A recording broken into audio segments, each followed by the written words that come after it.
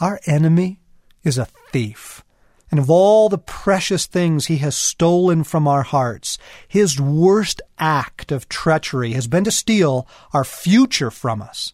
He has stolen all the magic and promise and wonder of the happily ever after. Very few of us live with hope. To those without faith, he has whispered, "Your story ends with an accident, and then there is nothing. This is as good as it gets." Small wonder people drink too much, eat too much, watch too much TV, basically check out. If they allow themselves to feel the depth of their actual longing for life and love and happiness, but have no hope that life will ever come, it's just too much to bear. But to those who search in faith for the ending of the story, our enemy has whispered an even more diabolical lie. Harder to dispel because it is veiled in religious imagery.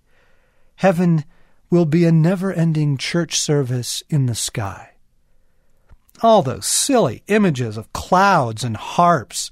I've heard innumerable times that we shall worship God forever, that we shall sing one glorious hymn after another forever and ever. Amen. It sounds like hell to me. Seriously now. Even though we were given Eden as our paradise, this whole wondrous world of beauty, intimacy, and adventure, in the life to come we will be sent to church forever because that's better somehow? There is no hope in that. That's not what's written on our hearts. I mean, really, we have dreamed better dreams than God can dream?